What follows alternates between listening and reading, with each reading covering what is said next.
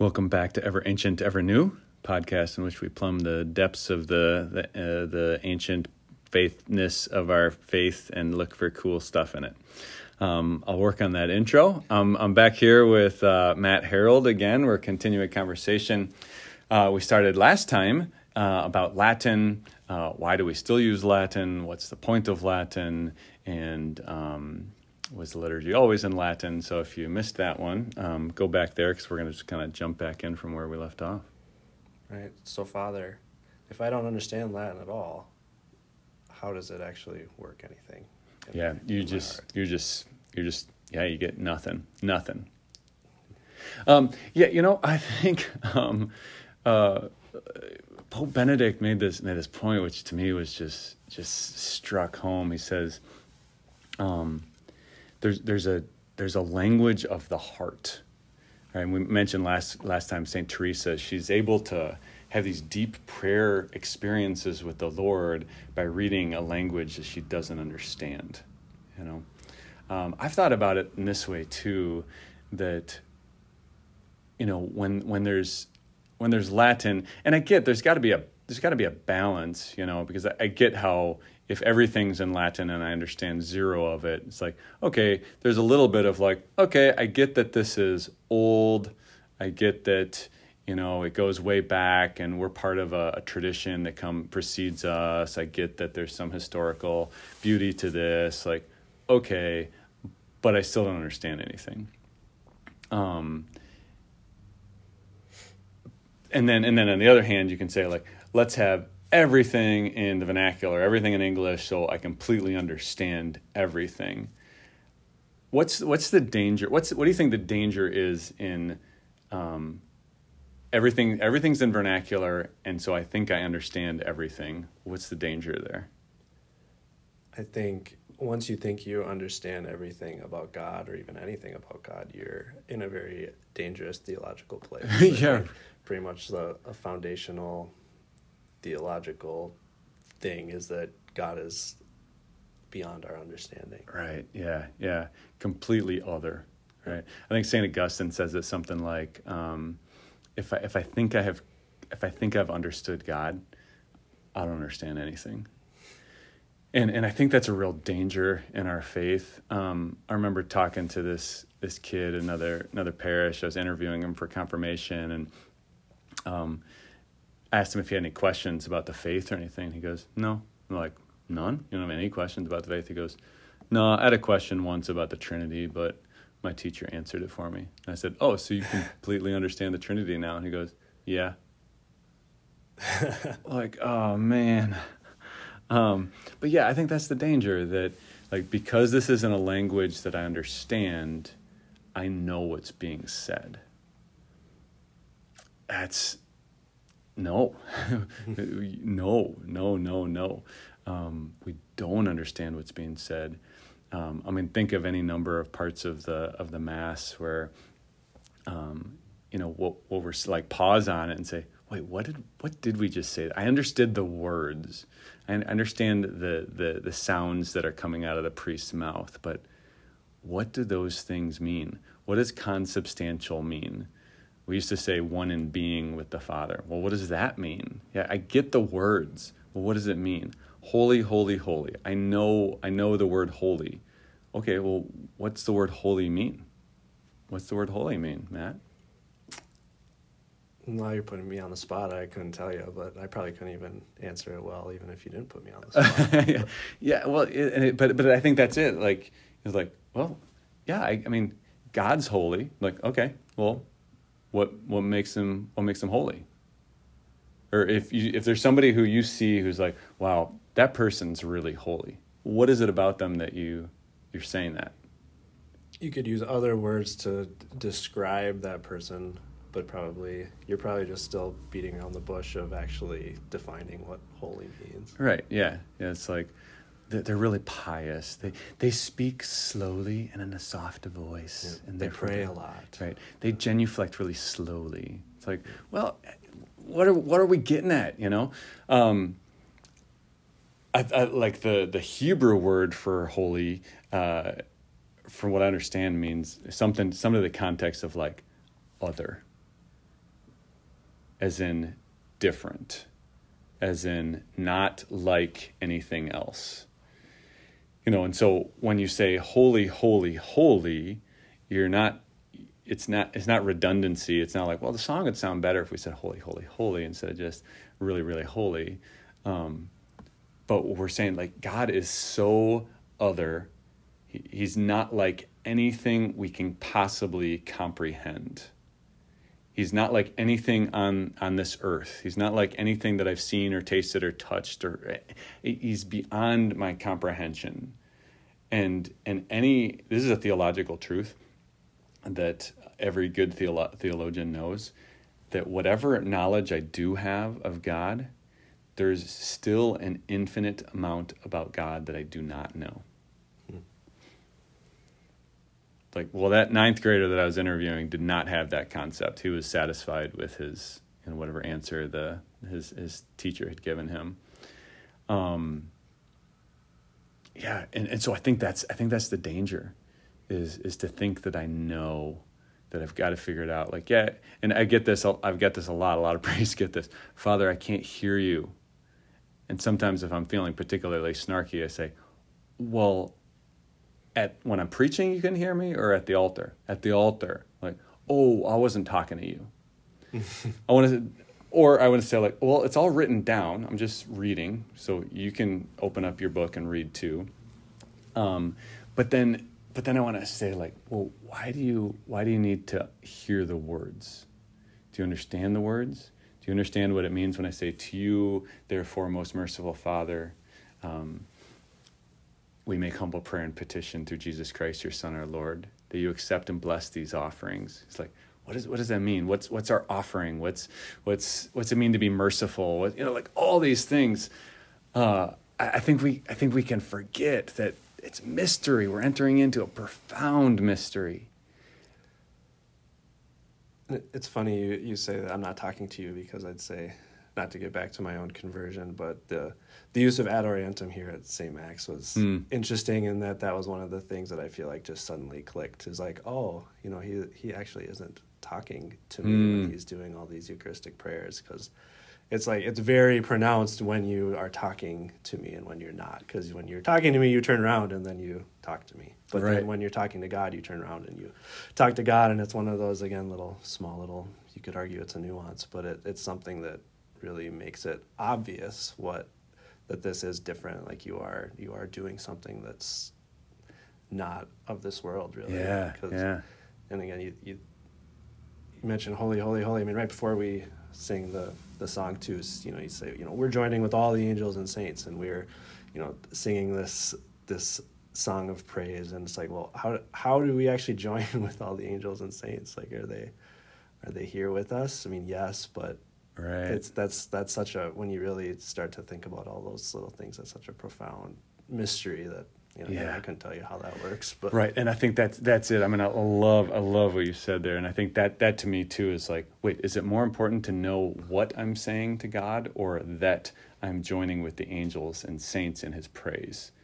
And I think sometimes we have this tendency, like, let's drag the angels and saints down to make them sing with us, rather than allow them to elevate us to sing with them. And if I'm singing an angelic tongue, like, I don't know what I'm saying, but look, I'm with all the angels and saints, So I think that's so good. And I like that, it's like, and that's for me too, the points, like, oh, because I think for a priest it's helpful too, like, oh, I'm not talking to them right now, I'm talking to somebody else. I think I mentioned this on the podcast one time, is kind of like in the context of like theater or performance. Well, I never would turn my back on somebody when I'm doing theater. It's like one of the first lessons you learn, like, you cheat out. You keep your face forward, even if you're talking to somebody to your side, you're kind of talking forward, because the audience needs to see you, because you're really talking to them. But liturgy is different. I'm not performing. I'm not doing something for you. I'm doing something with you. So I think that's really important. I think that this is a post-Enlightenment problem.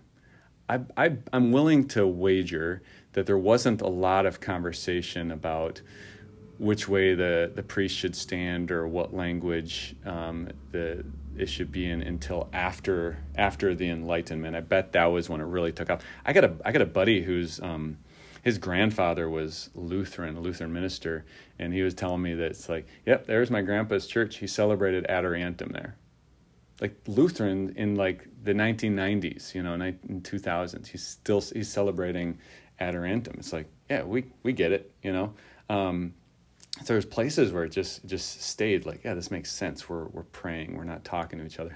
By the way, this is great. I had First Communion with the kids last year, and I was one of the kids asked, "Why is there a crucifix on the altar?" And I always put the question back to them. And I said, "Yeah, why is there a crucifix on? What do you guys think?" And one little girl raised her hand, and she's kind of a little bit spacey, and she's just kind of looking up and out, and she just goes, "Because we're not having just an ordinary conversation here."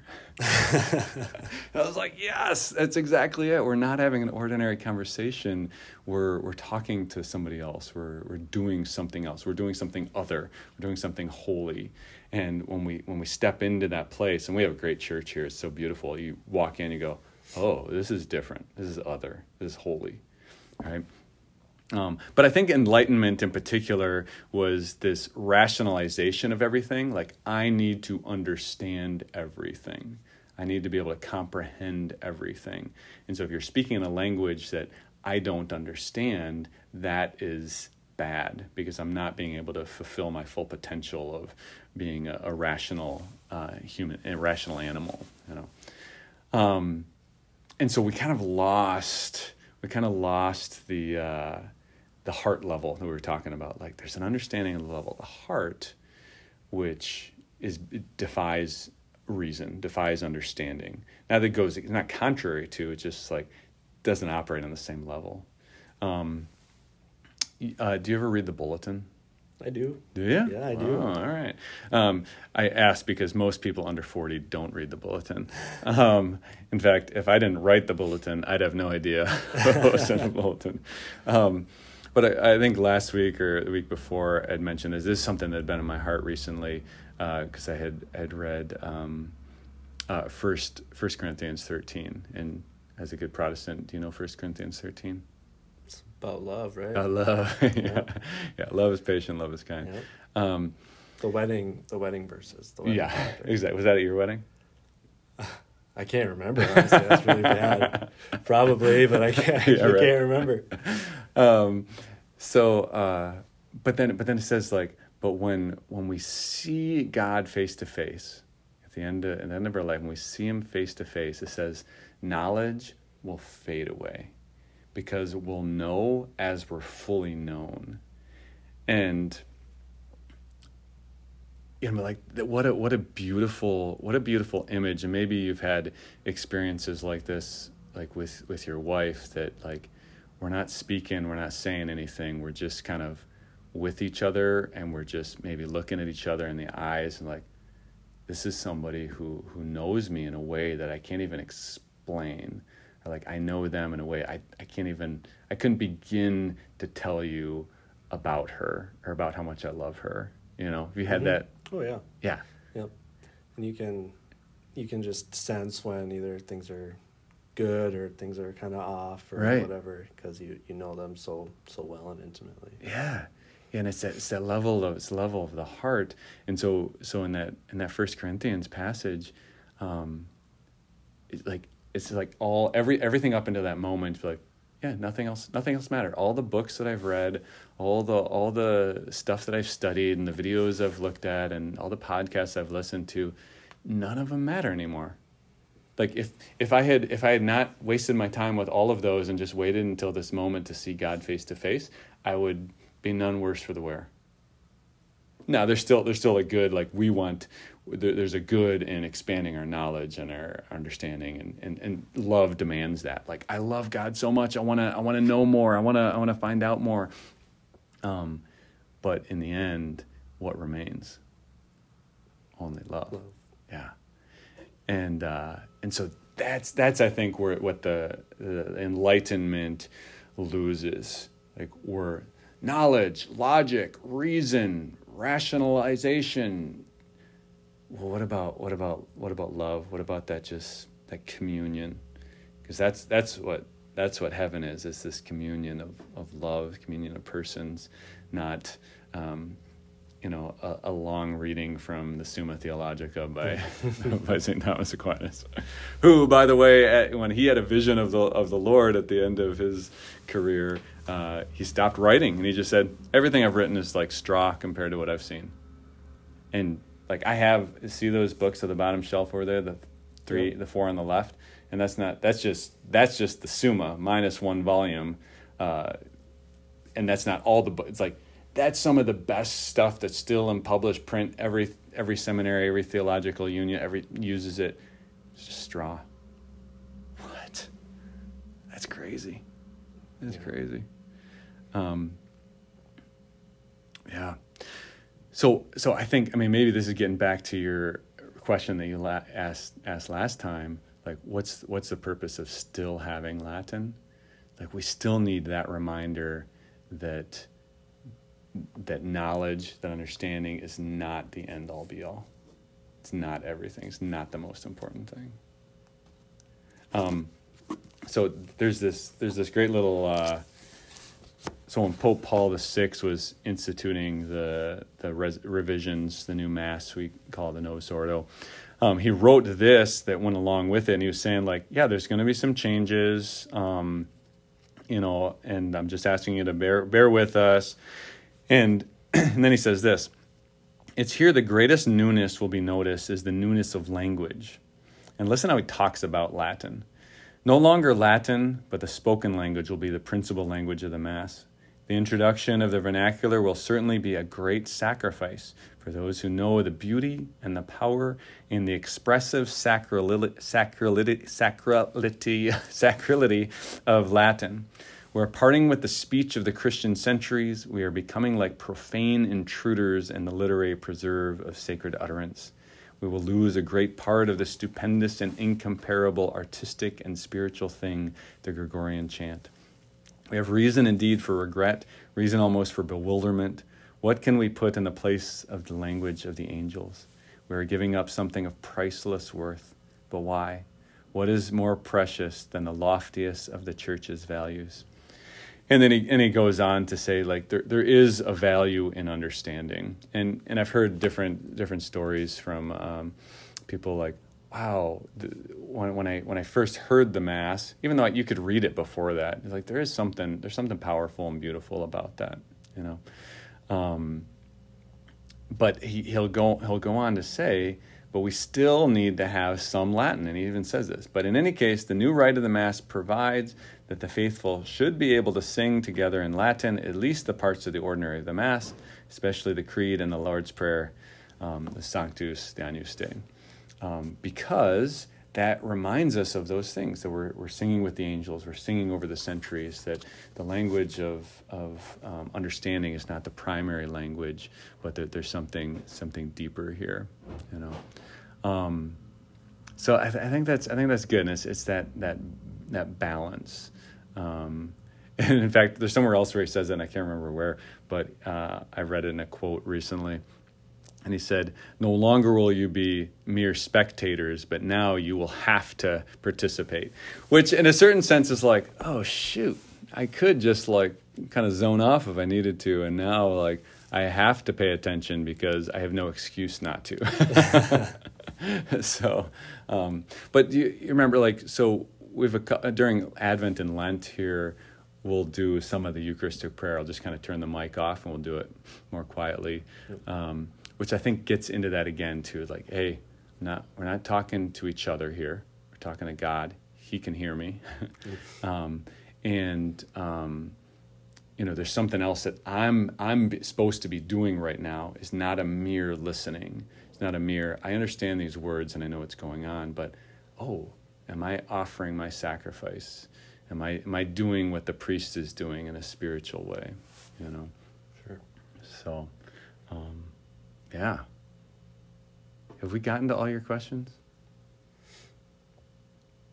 I think another one that maybe kind of what you were talking about, but the change to vernacular, as we were just talking about, Vatican II coincided with a lot of other changes to the liturgy, right? It wasn't just vernacular. There were other changes that happened.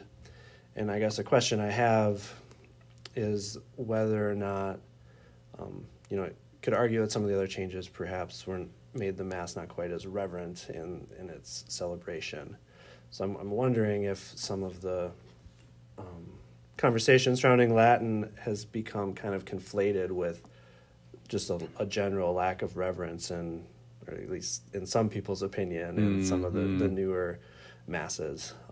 And you go around to 6 different parishes throughout the metro, you'll see 6 different ways that the Mass is celebrated. Right. It's all the Mass, but everyone's got their own little way that they like to do things. And at least again, from someone who hasn't really experienced Latin a lot, it seems like at least some people would argue that the vernacular is not as reverent. Mm-hmm. And to me, it just seems that perhaps it's that those who use only the vernacular just do other things that aren't as reverent, where you could easily be incredibly reverent while using the vernacular, and you could be irreverent using Latin. It's not that Latin is necessarily by its nature more reverent. Or at least you could make that argument.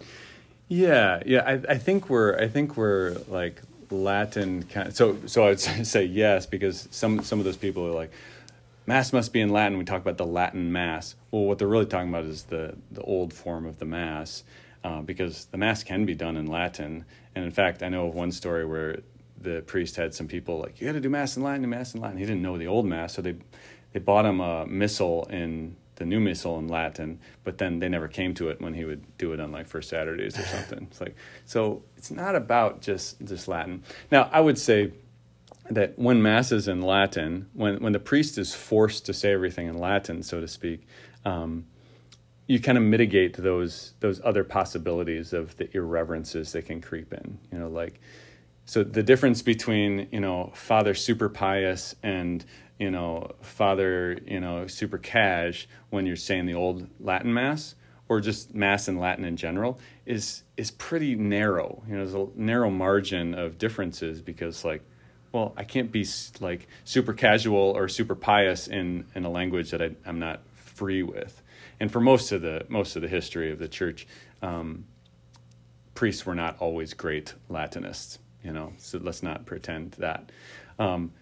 So whereas if it's in the vernacular, I'm very comfortable in this language, I can kind of do off the cuff and say whatever I want. Well, now there's a much greater variance between Father super pious and Father super cash. And so that's where the Latin just kind of zaps those possibilities and keeps us a little bit more uniform. That said, can we just take the way that we do Mass here actually is I just try to do what the book says, and do the little bit of Latin that the Pope and the Council and the Church documents tell us that we should know, and actually I think we have a very reverent Mass. I agree. Yeah. In fact, I noticed that on reverentmass.org we made the list. reverentcatholicmass.org, I think. So, good. Well, let's wrap up there. This is good conversation. Yeah, thanks, Father. Yeah, thanks for the email and the questions, and maybe we'll do it again sometime. And if anybody else has an email and questions and wants to be on the podcast, or you can email your questions and you don't have to be on the podcast. That's okay too. But this is a good way to do it. All right. All right. Yeah, thank you. Yeah, till next time.